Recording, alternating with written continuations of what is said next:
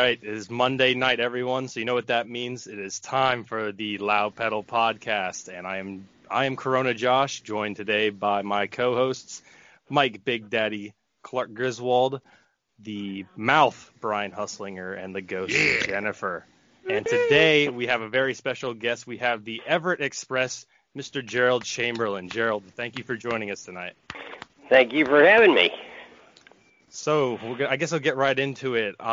Your experiences at Reading racing against all those top dogs there. What was? You just want to get right into that? Well, sure. Reading. I started out here at South Bend Speedway in the '50s, and ran for Don Ray's Ford up here. Well, then, we got into that super modified deal with the sprint cars changing over to that. One night down at Ceilings Grove, they had a 50 lapper down there. That Jack Gunn was in charge of that at that time. $265 for a 50 lapper. Whenever I come home, I told Don Race, I said, I don't know what I'm going to do, but I'm not running these sprint cars for that kind of money. So, it was only about 2 weeks later, maybe 3 weeks later, there was a person up here, and they were some of the family was the people bitching about the Bedford racetrack as far as dust goes. But anyhow, they were related somehow to Mrs. Deasy, Mrs. Paul Deasy, Mary Esther's her name, Mary Esther Deasy. And somehow they got a hold of me, and Deasy asked me if I'd run, and I said, yeah. So I went down to Reading. That would have been 1967 or 68. I'm not sure about that now. But I ran half a year that year, and then the next full year. And then 1970, I went with Mr. Bullhuck. So going back to your Reading days, obviously you and Kenny Brightbill were the two most winningest drivers there. Would you say were you and Kenny good friends, or was he a pain in your butt? Both. Both. Hell yeah. We got along real good until he started kicking my rear, and then I don't know if I liked him very good or not. No, I'm just kidding you, sir. No, me and Kenny, as far as I know, we never had no trouble. So, he's a very good competitor. To my knowledge, you don't run into nobody unless they run into him. So I think he's a very good competitor. Yes, I do. That's good to hear. And you've raced against Dick Tobias, Buzzy Bruneman, Malzahn. There's just a lot of them. Who was your favorite guy to go up against? Well, probably my favorite guy to go up against was probably Brightbill, as far as that goes. But now, when you get into like Buzzy Rudeman and that clan, you're talking probably Nazareth in Middletown, New York. Like Flemington, if I went to Flemington, the guys to beat over there was usually Beavers and Pulaski and Billy Osmond. Oh, yeah. If you went to, say you went down to East Windsor, well, my favorite driver down there surely wasn't Gary Blue, because I got in a fight with him down there one night. Yeah, you're not the only one on that list. Is that right? Well, I thought I was a privileged character, but maybe I'm not. No, trust me. He took out Bobby Malzahn one night at Middletown. He just loaded the car up, didn't go to Victory Lane. He hauled ass off because the boys were going down there looking for him. Well, down there at East Windsor is kind of funny because Mike Garback, I'm sure you guys remember him. Of course, he lost his life here at Reading, but he was a good buddy of mine. And down there with that night that happened, of course, he was down there, and as soon as Blue pulled up his helmet, I punched him right in the jaw, and I didn't get nothing said. Here was the Jones boys after me.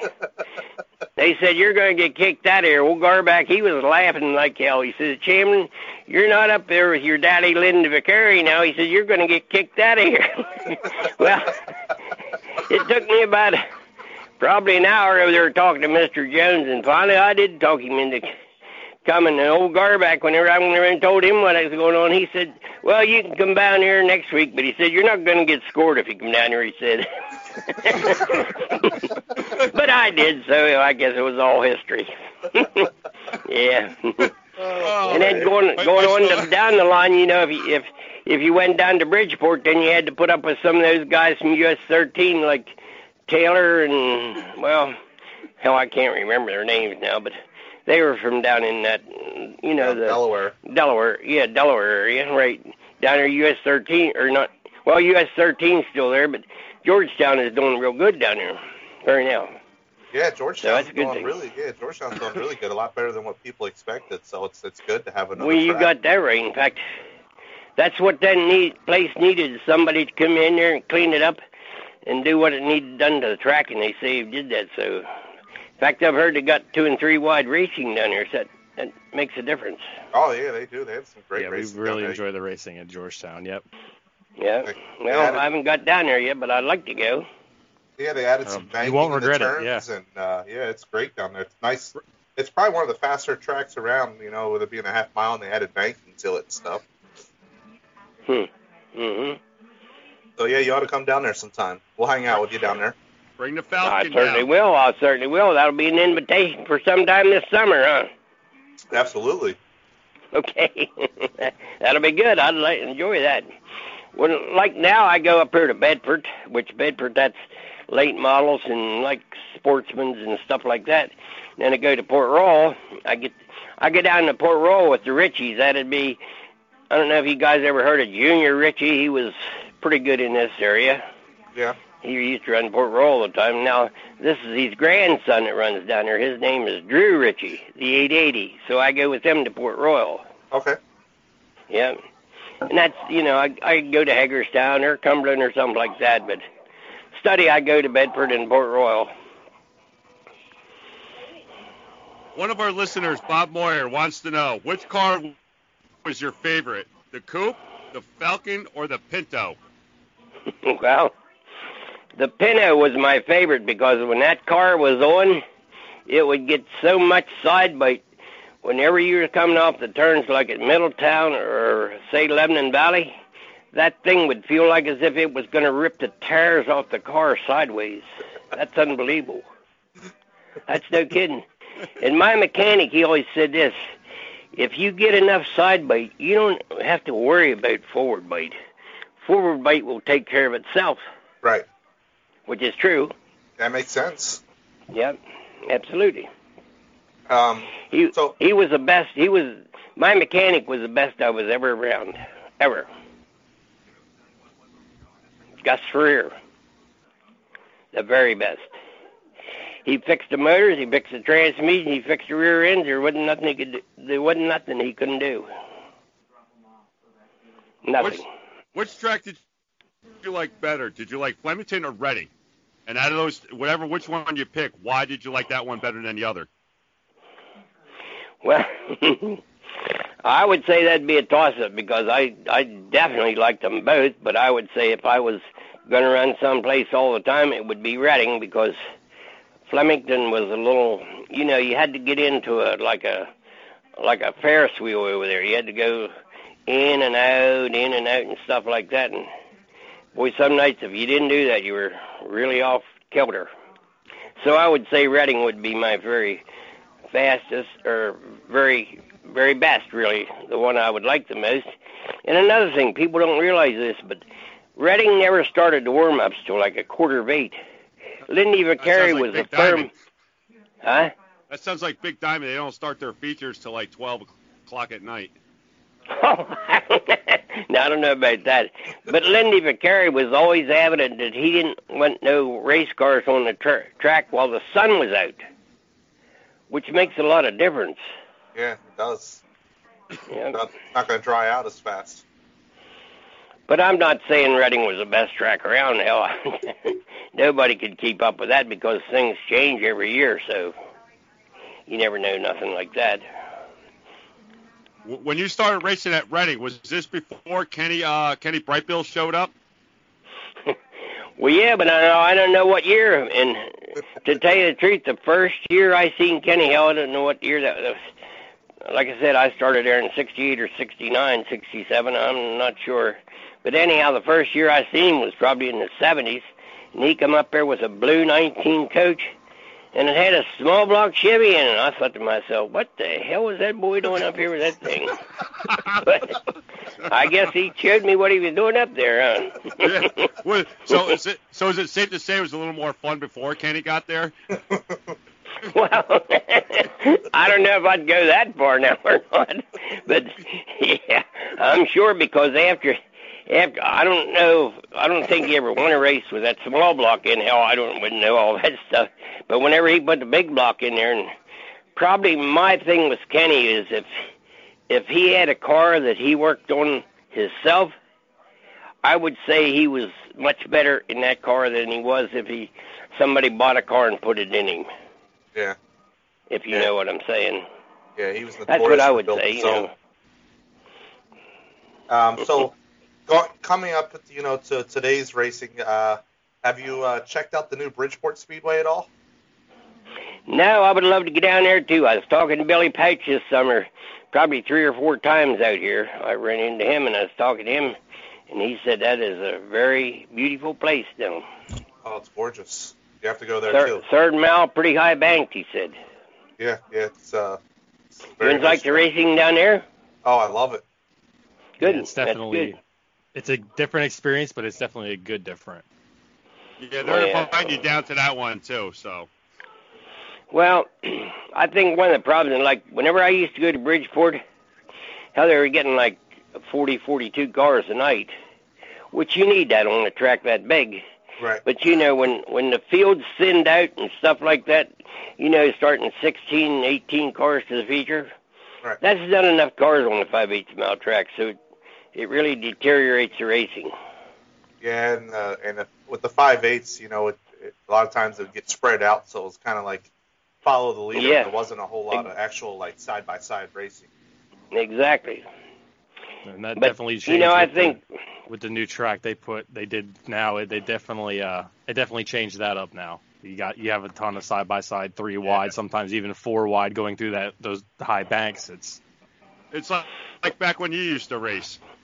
Well, get this now. This was a long time ago, and I'm not trying to bring up NASCAR, but whenever I stayed with Tiny Lund down there, I'm going to say I was 67 or 68. David Pearson, he was there one time, and he was talking to, 4 or 5 us drivers there, and he said, one of these days these mechanics is going to get these cars so fast, we're not going to be able to race them. Something I thought he was foolish in, but today I think the man knew what he was talking about. I agree. Yeah, definitely. That's unbelievable, really. Especially when it comes to sprint cars. Well, technology, and boy, I think sprint car racing is what really hurts sprint car racing, I think, is the cost of those motors. Oh, yeah. Oh, my God, if you ain't got a $60,000 rocket ship in there, you might as well stay in the goddamn parking lot. You ain't kidding. Another one of our listeners, Kyle Horning, wants to know, where did you get your first car and how much did you pay for it? He's not going to believe this. My very first car. Here we go. My very first car, some guy gave to me. His name was Lloyd Poor. He was a great big truck driver. He weighed about 300 pounds. I'm going to say in the 50s. I'm not sure if it was 56, 57, up here at South Penn Speedway. He had an old flathead Ford. Uh-huh. Him and his wife went on vacation. He kept that car there at my dad's gas station, which was on the west end of Everett here. And he went on vacation for 2 weeks, and I got some boy, in fact, he's around there, Nay boy.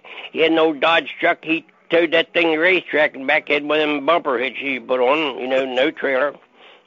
And I took that thing over there and ran it for 2 weeks, and whenever Lloyd come back, this Lloyd Ford, the guy's old kid by the name of Crash Miller, which was one of his buddies, he teased him so much that Lloyd gave me the car.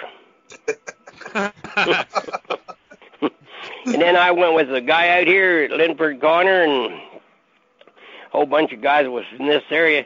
We went up one time to Englishtown, New Jersey, or... Yep, Englishtown. Yep.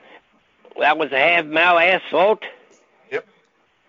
Okay, that XL1 won that race up there. They had modifieds, and then that SCCA, I'm going to say. They had sport car races. This guy from Everett, he had a Condren, it was called. It was an Oldsmobile, and had a real cut-down body on it. It was a sports car, naturally. Right. And it had a 421 motor in it.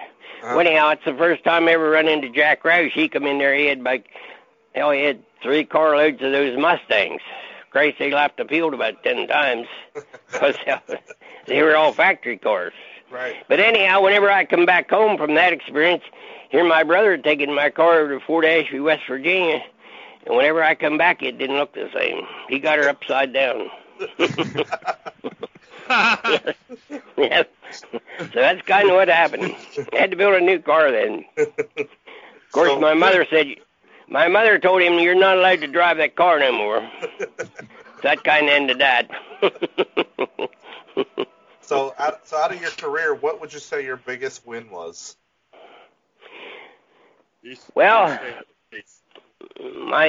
certainly my biggest win was, and of course this is not a prestigious win, but that was at Syracuse on the mile track whenever I won that there fair race up there. That was a 30 or 50 lapper. I'm not sure of that. It wasn't like the big race, a 100 lapper.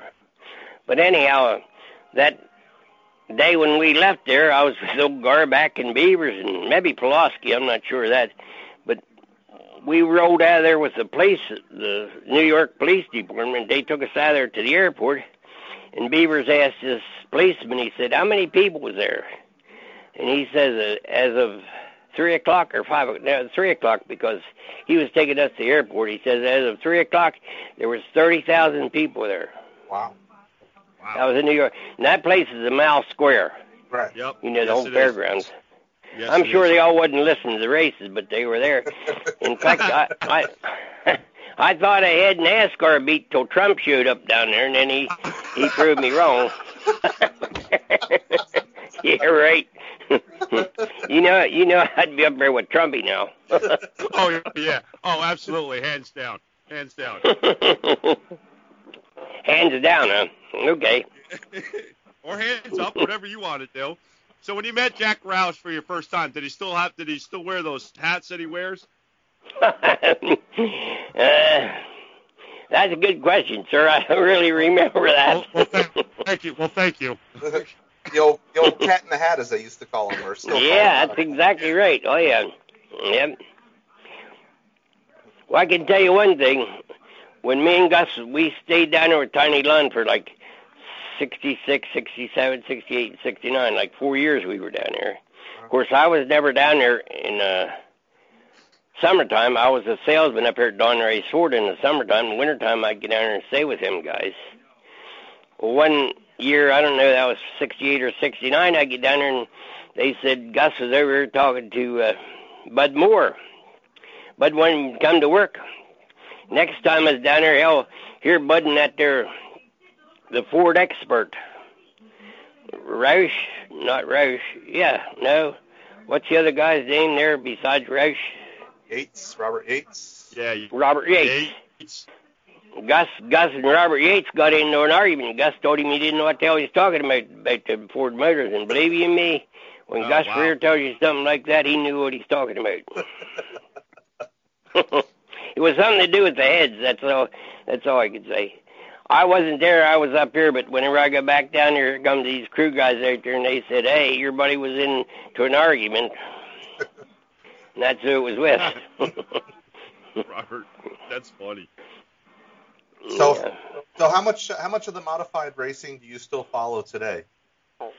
Well, I wanted to go to this big last race down here, that SSTS or whatever that is, that series there, down here in Port Royal. I wanted to go to that, but to tell you the truth, that was whenever COVID was really getting bad around here, and I was kind of scared of those guys coming in from, like, New York and all over the place because going to different gas stations and stuff like that, hell, it's hard to tell what you could pick up. Right. So I really didn't go. I wanted to go. In fact, Billy Pouch, he called me from a couple times down there and wanted me to come down. But in Bright Bill, he was looking for me down there, too. So I didn't make neither one of them, I guess. I heard Kenny was looking for you to do a match race against you. He was. Where are we going to do that at? Right there on the track. He said he didn't care. He'd do it in the parking lot. Oh, okay. That was down at Port Royal. Yeah. Oh, yeah. He was looking. So I'm looking for Chamberlain. Anybody seen him? Well, I heard that because there's 2 or 3 guys told me. They said, "Hey, your buddy was looking for you." I said, "Who the hell's my buddy?" He said, "Bright Bill." I said, "Oh hell, he's probably trying to kick the shit out of me." But no, no, I'm just kidding you. Yeah, well, aren't you bigger than Kenny though? Say again, sir. Aren't you bigger than Kenny? Well, maybe bigger around. I don't think I'm taller though. Yeah.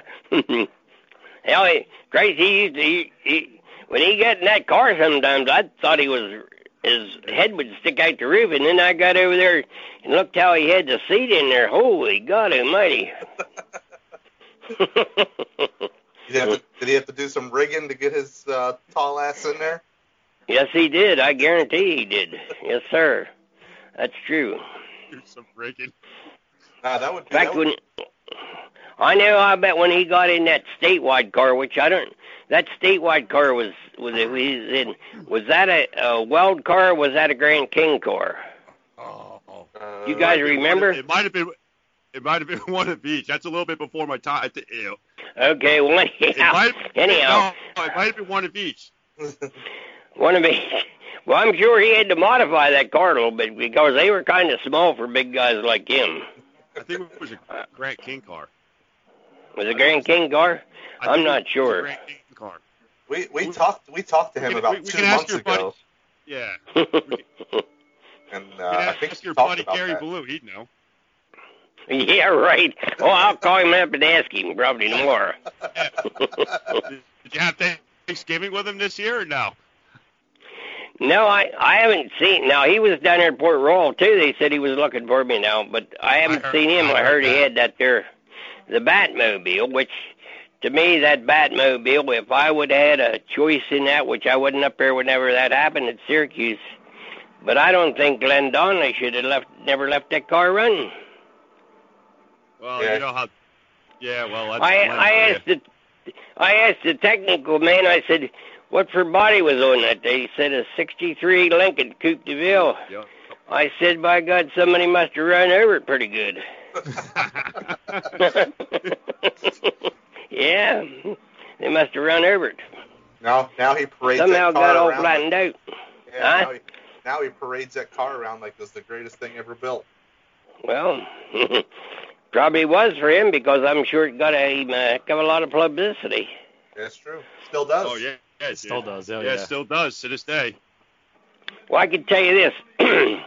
One year, whenever I was tiny, that was '66, me and him we were in, Jacksonville, Florida that night or an afternoon, I don't know which.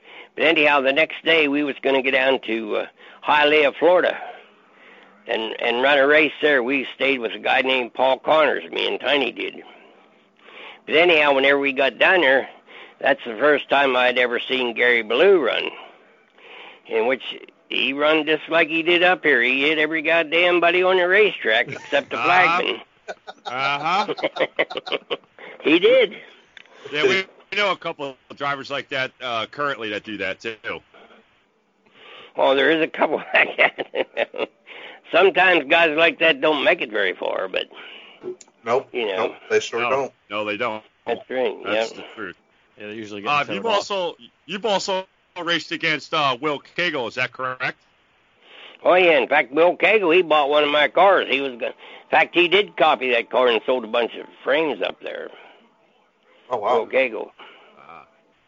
Well, when he got that car, he said, "Me and Gus changed a bunch of stuff." I said, "Well, we didn't change nothing on that car." I said, "You got to learn how to drive it." I said, "In the first place, you don't know how to drive it." There was a lot. I can see that. What's that? Will Cagle, considered one of the great. You're telling Will Cagle, considered one of the greatest all the time. You're gonna have to learn how to drive that, Will. Well, listen, he had them 36, 38 Chevrolet frames, which I asked Buzzy Ridham one time, "How in the hell do you tell if that frame's been as many twists and curves it's got in? It's got 4,000 prop rivets in it." And I said, "How do you tell if that frame has been?" he told me, he said, Chamberlain, he said, the best thing to do is don't worry about the frame, measure all your points, and if your points are okay, don't worry about where the frame is, which I think is the truth. But anyhow, getting back to Will Cagle, I think he couldn't drive a car with quick steering in it. Yeah, that's true. He was used to those 4 turns. You know, you turn 2 turns this way and 2 turns back the other way. I says, Cagle, when you're still turning the steering wheel, I already turned my car and I'm someplace else on the track going. You're still back there trying to turn. I don't think he likes me too good now. No Thanksgiving dinner with Will Cagle either, huh? Probably not. Oh, I had a few run-ins with Cagle. I know one time whenever I took that late model up to Rolling Wheels there, Cagle, he was up there with his car. And that was NDRA then back in. Yep. A guy named Fuzzy, he was a the NDRA inspector. He told Cagle, he says, Cagle, them tires are too big on this car, because back then you was only allowed 12.5-inch tires. Cagle, he had 13.5 inch. And some guy from Atlantic City, New Jersey, has a junkyard down there, used to sponsor Cagle. But anyhow, this guy, Fuzzy, he kept going around the car, and he says, Cagle, you got to take them tires off this car. This guy got a $100 bill out of his pocket, waved her back and forth like that under Fuzzy's nose, and stuck it in his pocket. Fuzzy, he went around the car about times, and he said, Cagle, I think them tires are going to be okay. You ask Cagle about that. He'll tell you about that sometime. We'll have to get him on the show so we can ask him. Yeah, you ask him about that. That was up there at that NDR race, Rolling Wheels. He'll remember that. I'm sure. Hey, it only cost him $100. Yeah, right. Yeah, right. Right. Yeah, well, $100 back then was a lot of money. That's true. Oh, yeah. That's true. Yeah, not like it is today, really. It would have cost him a lot more if he had to change the tires out. That's true. That's very true. Yeah. Knowing Cagle, hell, he probably didn't have no tires to put on it. Probably not. I know the first. Go ahead, Gerald. The first Lebanon Valley 200 I went up there at Lebanon Valley. Hell, we decided to go there from Reading a Friday night, and that race was Saturday afternoon or Saturday night. I'm sure about that, the 200. Hell, we went up there, we didn't have no tires. So Cagle, he had some tires there, and I said, I want this and this. And he said, that won't work. I said, Cagle, probably won't work for you, but it'll work for me. So that's what I put on. Yeah. Of course, about the 100th lap when them tires come in, and I could have lapped the field that night. Should have. You think you could have lapped yourself that night? No, not myself. Hell no. I'm sure of that. Oh God, that's funny. Oh man, you've also won the Southern. Was it when you won at 5 Mile Point? Was it the Southern Tier 200, or was it still just a 100-lap race? No, it was just a 100-lapper then. Yeah, it was a 100-lapper. It wasn't a 200-lapper. I think till about 3 or 4 years later, maybe. Okay. Yeah, that race isn't around anymore. Unfortunately. Oh, it's not. No, they tried it. It hasn't been around in a while. That was one of the classic races too. Yes, it was. Yeah. Oh, yeah. Well, the time I won it, I'll put it that way. When we got up there, we actually cleaned snow. In fact, my parents come along, and I actually cleaned it. Back that time, they only had wooden bleachers, like they had posts, cut off and planks on them. That's what they had, and I took a little shovel and cleaned the snow up there. I had about 2 inches of snow that day. Oh, wow. Yeah, but then in the afternoon, it probably got, probably 65, 68. Pretty good, really. You've also won the 1973 and 1976 Eastern States. Those were 200-lappers, correct? Right. I had that race won 5 times. 5 times, only won it 2. That's still very good, though. But they tell me Gary, not Gary. Yep. Not my buddy. Wait a minute. Brett Hearn, he is. I think he has 6 wins up there in the 200. 5 or 6, I'm not sure which. You have to tell me. He has 12. 12 200s? Yeah, I think so. Yeah. Oh, my God. Yeah. I thought it was 6. I was only giving him half the credit. That's all he deserves. Well, that's all he kind of deserves anyway. But anyway, the $100 bill story you just told us. Yeah, right. Yeah. I remember that $100 bill I just told you. Yeah. Yeah. Well, that's how he added 6 more. He did have 12 wins up there. Yeah. Yeah, I think he's got 12 big block Eastern States titles. Yes. Well, look, whenever I run that 666s up there, that was on Saturday. He used to run her, and he ran both divisions then. The modifieds and the sportsman. Oh my God, that sportsman car he had! How he could lap the field out there in 20 or 25 laps, whatever they run. Yeah, the 20. Yeah, the 20 car. Which I'm like this: if Lenny Salmons down there would realize if they took his sportsman wins off his modified, it might be add up to like 70% of his wins. Would that be a factor or not? Yeah, that'd be a huge factor. Take his warm-up wins away. A huge factor.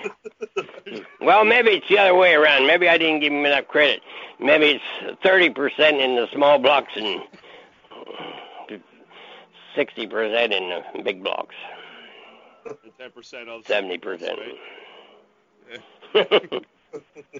I think you had it right the first time.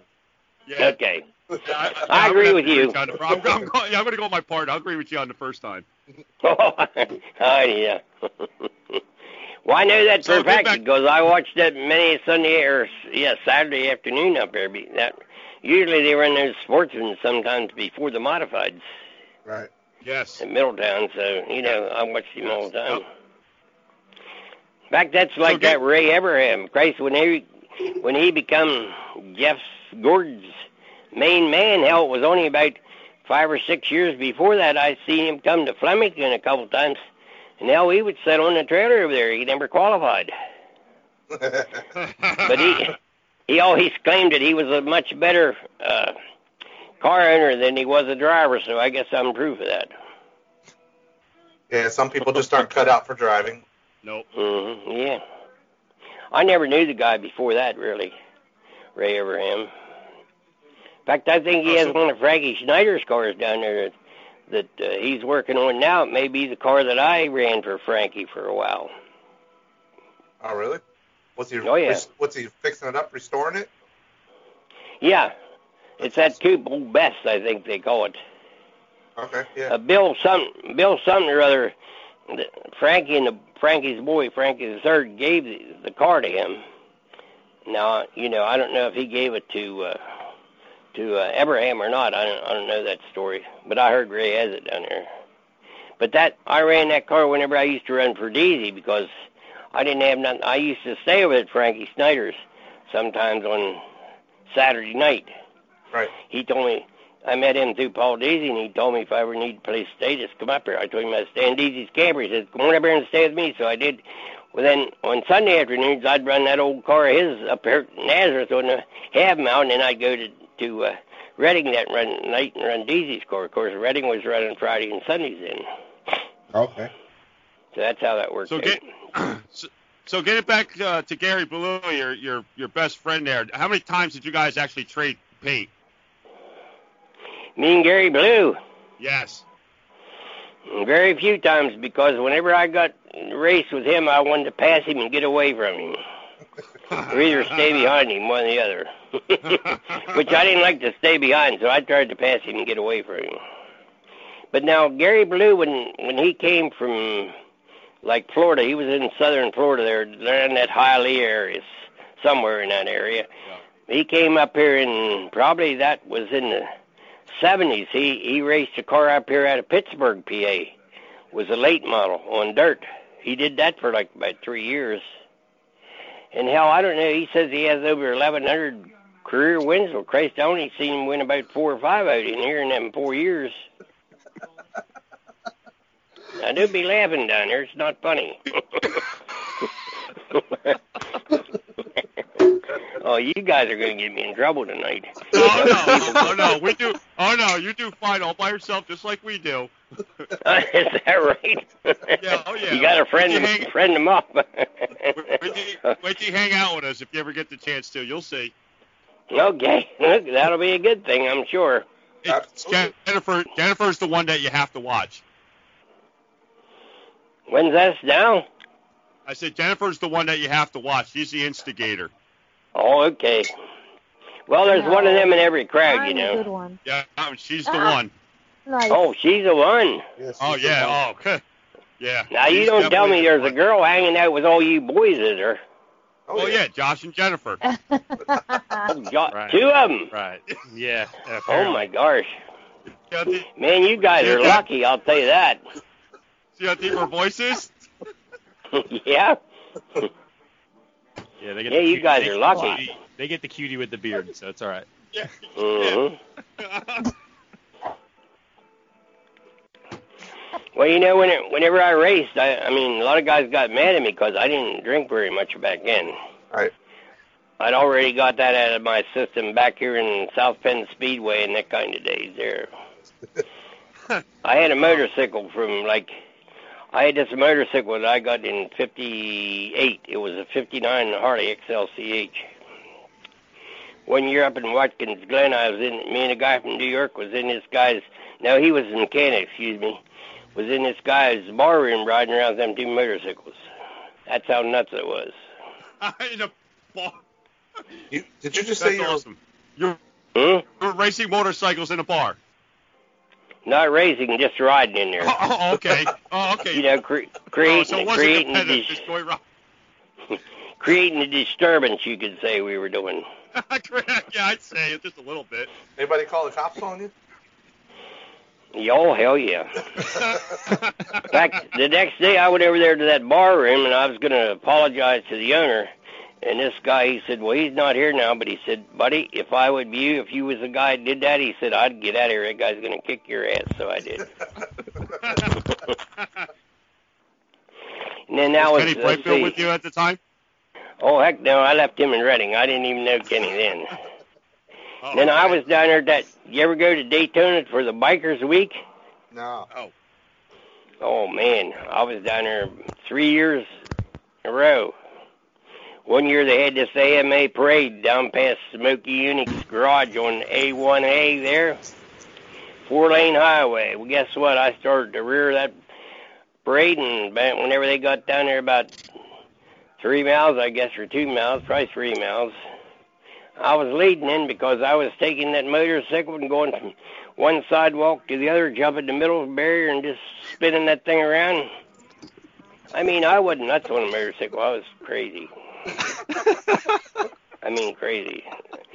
Whenever I stuck that thing down there at Breezewood, came off the turnpike, this guy came off the turnpike, I was coming up 30. He went right across in front of me. I stuck that motorcycle through the side of that 60 or 61 Chevy, two-door sedan, right behind the post. I stuck her in there. And I was lucky enough to let go of the handlebars and slid across the roof and did a couple of somersaults. And after that, I promised the good Lord I wouldn't never ride a motorcycle again. I never did. That ended that right there. That's probably a good thing.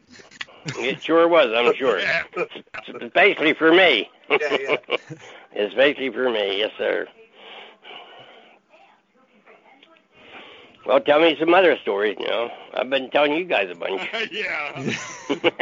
We don't have any. No, we don't have any. No, nothing. Well, I can tell you another story. Compared to yours. I can tell you another story about $100 bills. Go for it. One night after that was up at, Rockingham, I believe, Rockingham, North Carolina Speedway. Uh-huh. I was up there with Tiny Lund, naturally, and he had a bunch of cars there. Well, Bud Moore was there because he had 5 or 6 cars out there, and I was supposed to get to drive one. They were testing tires. Well, never got to drive one because somebody wrecked the car. But anyhow, after the tire test was over, there used to be like a little cafe down there outside of that'd been the first or second turn. It was outside of there, just a wee little small place. there was about 6 or 8 of us sitting there around a circle there, and old Bud Moore, he was there. He gets his $100 bill there. He threw it on the table there, and he said, "Hey, boy," he said, "go get us some whiskey." Well, I looked around. I picked up that $100 bill, and I waved around a little bit, and I stuck her in my pocket. I said, "I won't be back." Old Bud Moore, I thought he was going to jump up and kick my ass. Old Tiny Lund, he says, "Don't worry about him. He'll tell you anything," he said. So did you end up buying whiskey or no? Hell yeah. Got 4/5 of Seagram 7 probably down there at a little grocery store right in that there Rockingham, I guess it is, a wee little town there. I don't even think it had a red light in it. And I took him back there. Bud was probably happy to see me whenever I got him back. Did you guys drink all of them that night? Did I what? Did you guys drink all the whiskey that night? They did. I had to drive Tiny home, you know that, for sure. Yeah. He was good at that, Tiny. When we'd go down the road from someplace, he'd start running off the side of the road. I'd say, "Pull the hell over." He did that intentionally. He wanted me to drive, so then I'd start driving. I knew him, don't worry. Yeah, I used to go down there to fish camp with him. I was probably down there 10 or 12, 14 times. Nice place. Sounds it. I think his daughter has that now, Tiny's daughter. Tiny lost his life in Talladega, I think it's 75 or 76. Oh, wow. I'm not sure what. Yeah. That's before my time. I was before your time, too. Christ, when were you born? 87. No kidding. Wow. Yeah. You're a young little squirt. Sure am. Yeah, I was born in 41. I'll soon be 80 years old. I lived to April. I'll be 34 on Wednesday. Wow, that's really neat. I like that. Yep. You're in the prime of your life right now, boy. Sure am. Yep, I'd say that's for sure. Enjoying all this racing. Well, buddy, that's a good thing. I'll tell you what, you want to enjoy it while you can. What do you think is going to happen this summer? You think this pandemic is going to go out of here? Do you think it's going to stay the same, or what do you think of that? It's out of here. I hope it's out of here It's so out of that New York can open back up and get some racing going up there. Yes. Oh, yeah, that was pitiful. That governor up there, he's something else. I better not Yep. say what I think he might be. He's a Nazi. No, he's a Nazi. Yeah, you got that right. He certainly is. I think he has all their beliefs. Yeah. Yes, he Yep. does. Yeah, I think he has all their beliefs. Yeah, he really screwed up racing in New York this year. Oh, my God, yeah. Among other things, Did Middletown, did they ever get that 200 in or whatever? Yes. Yeah, they did. Somebody told me they did. I didn't know that. It was on, that was off, it was on, it was off. And did they have to put people up on the hill there, on the back straightaway hill? No. They weren't allowed to have any fans. Oh, none at all? None at all. Not at all. Nope. Well, look, that's another thing I wonder about. Like NASCAR, whenever they go back with fans, do you think the fans are going to show up? Because the fans is going to know they don't really need no people in the grandstand to have these races. They get it all through TV money. Right. You think that's going to be a bad thing or good thing? NASCAR's on its way out. Yeah, I think NASCAR's a dying sport. Well, they've changed it so much, and they made the racing, I think, boring now. And yes, it is. Yeah. And you don't have any talented drivers in NASCAR. It's all rich kids because daddy's got money, so they're putting a race car. That's very true. Very true. All the talents on the dirt tracks now. Well, yeah, I agree with that, and I hope tracks. that's right because hell, the young kids, a lot of them, they like to stay with dirt. But like even whenever I was down there with those years with Tiny, the places I ran, hey, there was 6, 8 guys staying around all the time, buddy. If you screwed up, they were right there. They'd give the guy you were driving for, they'd give him money to take your ride. Right. Yeah. I see. It's I not mean, like that anymore. It's Yeah, not yeah. like that anymore. You buy your way in. Yeah, exactly. which is kind of a shame. But it's the cost of racing now, even for a dirt modified, is so expensive. Yes, sir. It's out of line. I mean, you're talking. You talked earlier about $60,000 for a sprint car motor, but if you don't have $50,000 in a big block motor, you ain't doing nothing. In a big block motor. Yeah. Wow, that is way out of sight. Yeah. Oh yeah. Now that's what I say. That guy that did my stuff at Gus Freer. Yeah. He did motors, transmissions, did rear ends. He did all that stuff. Carburetors, distributors. The only thing we would ever run would be either a magneto or distributor. We never electronic ignition. In fact, I'd say a lot of those Middletown races that we won them because a lot of them guys switched over them disc brakes, and you'd be going along, you'd see his car smoking hotter than hell. The goddamn disc brakes seized up on them things. Oh yeah. They weren't really, what do I want to say, panned out whenever they first come out. Everybody thought, which they are the going thing, there's no doubt about that. Right. But they sure wasn't whenever they first come out. They had a lot of problems. Yeah, so you kind of sat back and let them work out all the kinks in it. Right. We stuck with those old drum brakes for a long time. Of course, we never had no trouble with them. I mean, they weren't near as good a brake, but never had no trouble. But then there's guys that run with the brake and guys that don't. So I was probably one of the guys that didn't run with brakes. But who needs brakes? What do you need brakes for? Yeah. Well, we know Gary Blue never used them, so. Oh my God, he had him red from the first lap on, Gary Blue. You guys ever hear this guy? His name's Buddy Armel. Yeah, I have. He's from Winchester, Virginia. No, I never heard Me of and Gus built a car for a kid down there, Junior Boone. It had a Ford motor and stuff in it. But anyhow, Buddy had trouble with his car. Buddy, he ran for Pappy Stoltz, Lee Stoltz.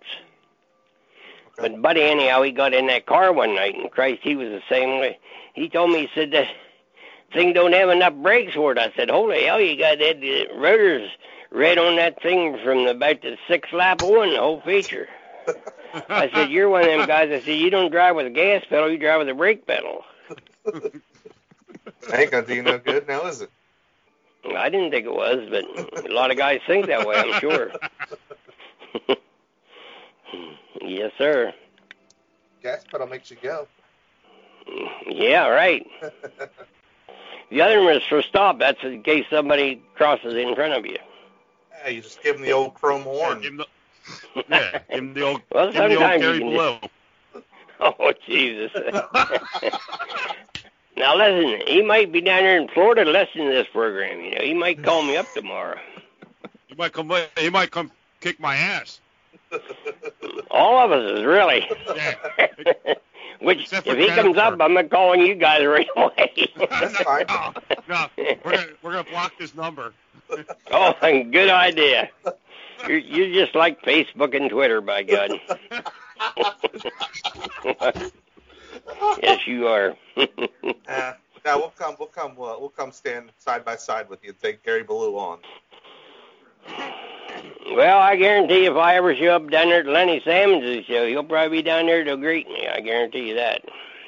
Of course, I don't guess I haven't heard too much about that, but I don't think Salmons is probably going to be allowed to have most anything this fall and winter, I guess you could say. Because I don't think they're going to let him have that show, and he probably won't be able to have a lot of those indoor shows. I think all the indoor shows are already canceled. Oh, they are already canceled? I think so, except for the they do that dirt race indoors up in Trenton, New Jersey. I think that one's still on. Okay. Now that's is that like the last of February or something? Yeah, I think so. Mm-hmm. Where they race the 600 micros on dirt inside. Okay. But I think all the other ones are canceled. Is that where that guy, I think the guys from New York come down there and put that dirt on there, and they said it was a good show last year. Somebody was telling me that. I think it was that guy that they got to do the dirt show up there at that asphalt track up north there. Oh, Oswego? Yes. Yeah. They said that was the same guy that did that. They say he's pretty good at that. He knows how to knit that stuff together. Wonder if he's the same guy going all the way down to Bristol and putting the dirt on there. Yeah. Well, I'll tell you another story. Brewerton, New York. Yep. We went up there probably 73 or 74. I'm not sure what that was. But this guy, the promoter, he called me up and wanted to know if I'd come up. And I said, yeah, of course. Donnelly, he was there. But anyhow, that was a blacktop track back then. It was a blacktop. Okay. And he put like 4 inches of dirt on it. Well, he had that thing so wet. So wet. If you get down there, if you went down the corner and you even touched your car, it would just push front end straight ahead. Oh, man. But to make a long story short, I got a drag tire, which on the right rear, that's the one we ran down at Bridgeport. It was like a 16-inch and 17 inches wide. I mean, it was a great big thing. Probably 112 or 114 inches. I put that on the right side, and they had one of them little low-profile Firestones on the left side. Can you imagine how much stagger I had? Well, I'll tell you what, in the warm-up laps, I'd have to get down the straightaway holding the steering wheel over towards the fans. But anyhow, the first lap I started 18th or 19th. And the first lap I went down there, and on the straightaway, I flipped that car around backwards.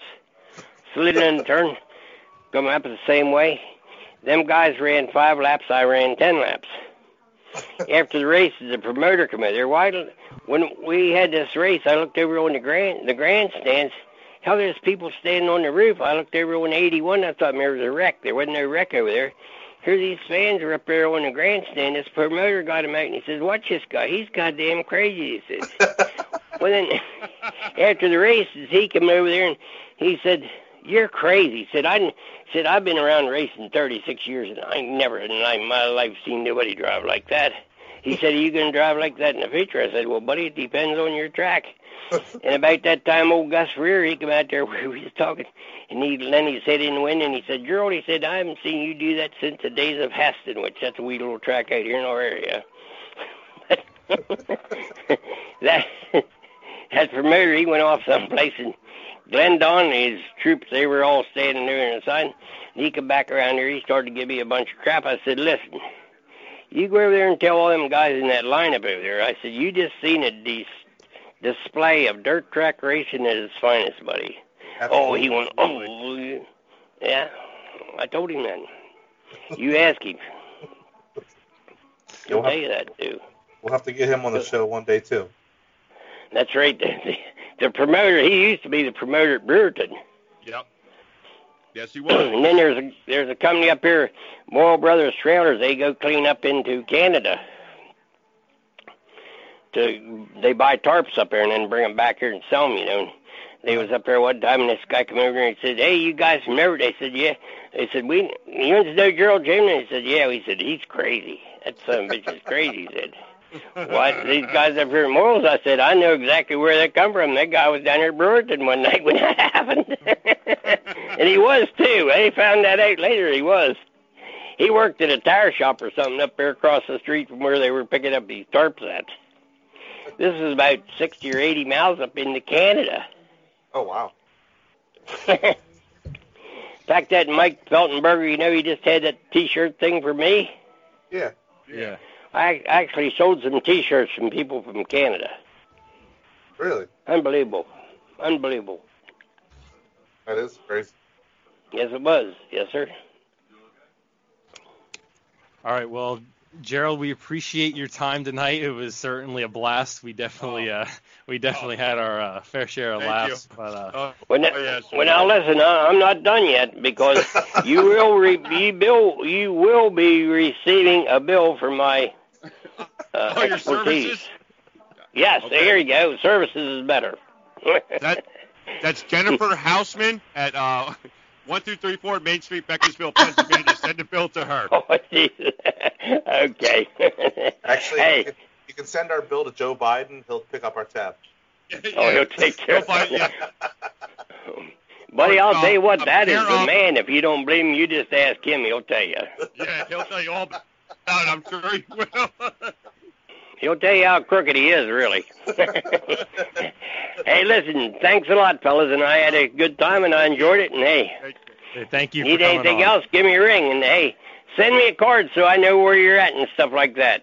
Absolutely. Okay, sure. We'll meet up with you at a racetrack sometime soon.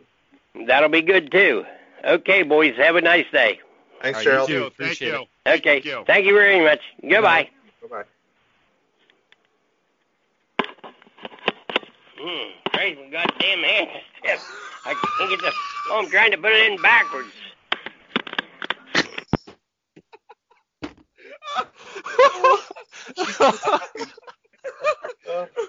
Oh my God! No wonder he was my God. dad. No wonder he was my dad's favorite driver, man. Wow. Wow. Hands down. Unbelievable. Best interview we've ever done. Dude. Yes, that's it. All The right. Ever Express, Gerald Over. Chamberlain, you've won the best interview, the best guest on so far, hands down. Wow.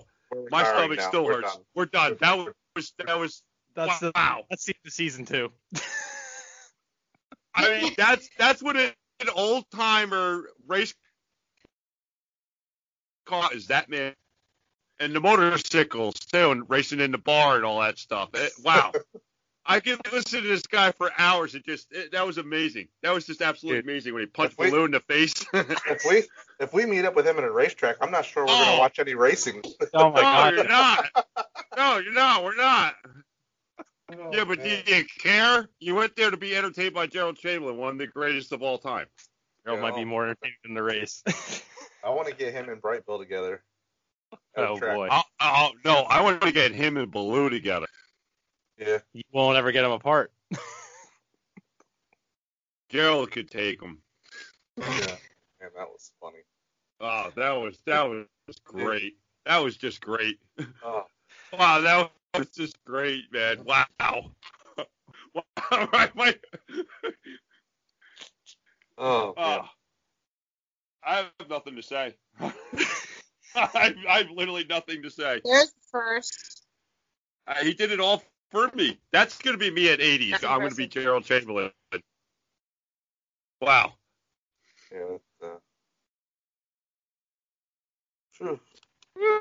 We're all shocked, folks. Speechless, We're in speechless. we're in shock. We're in shock and awe right now. Gotta love the old timers, man. Oh, that was fantastic. That's what it's about right there. You know, it really is. Yeah. It sounds like he had a lot of fun in his life. You think? Imagine just hanging out with him, just being just like a little sidekick, following Gerald Chamberlain. That would have, damn. Oh.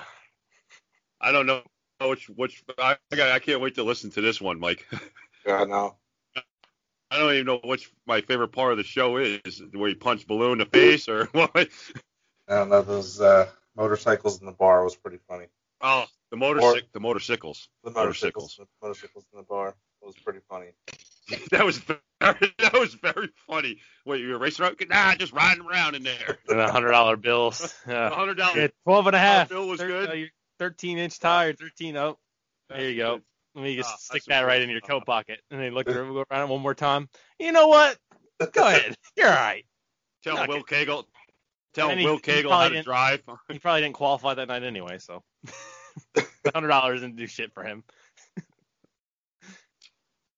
Wow. Oh,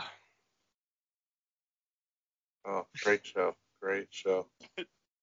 You wanna? I mean, there's nothing else to even say in this episode. Yeah. Do you just want to sign off now? Yeah. Go ahead, take her. All right. Well, everybody, that was the Yeah. that was the Everett Express, Gerald Chamberlain, with possibly one of the best interviews we've ever had. It's gonna be hard to top that one. Sorry to anybody else on the show. That was just unbelievable. But signing off, Corona Josh for this week. We'll see you guys. We're back on Thursday then again. No, Monday night, No? Mike Maresca. Okay. We'll be back next Monday night. Well, signing off, Corona Josh, with my co-hosts, Big Daddy Mike Clark Griswold, the Mouth Brian Hustlinger, and Jennifer the Ghost. And this was the Loud Pedal Podcast. You have been black flagged. Shut the f*** up!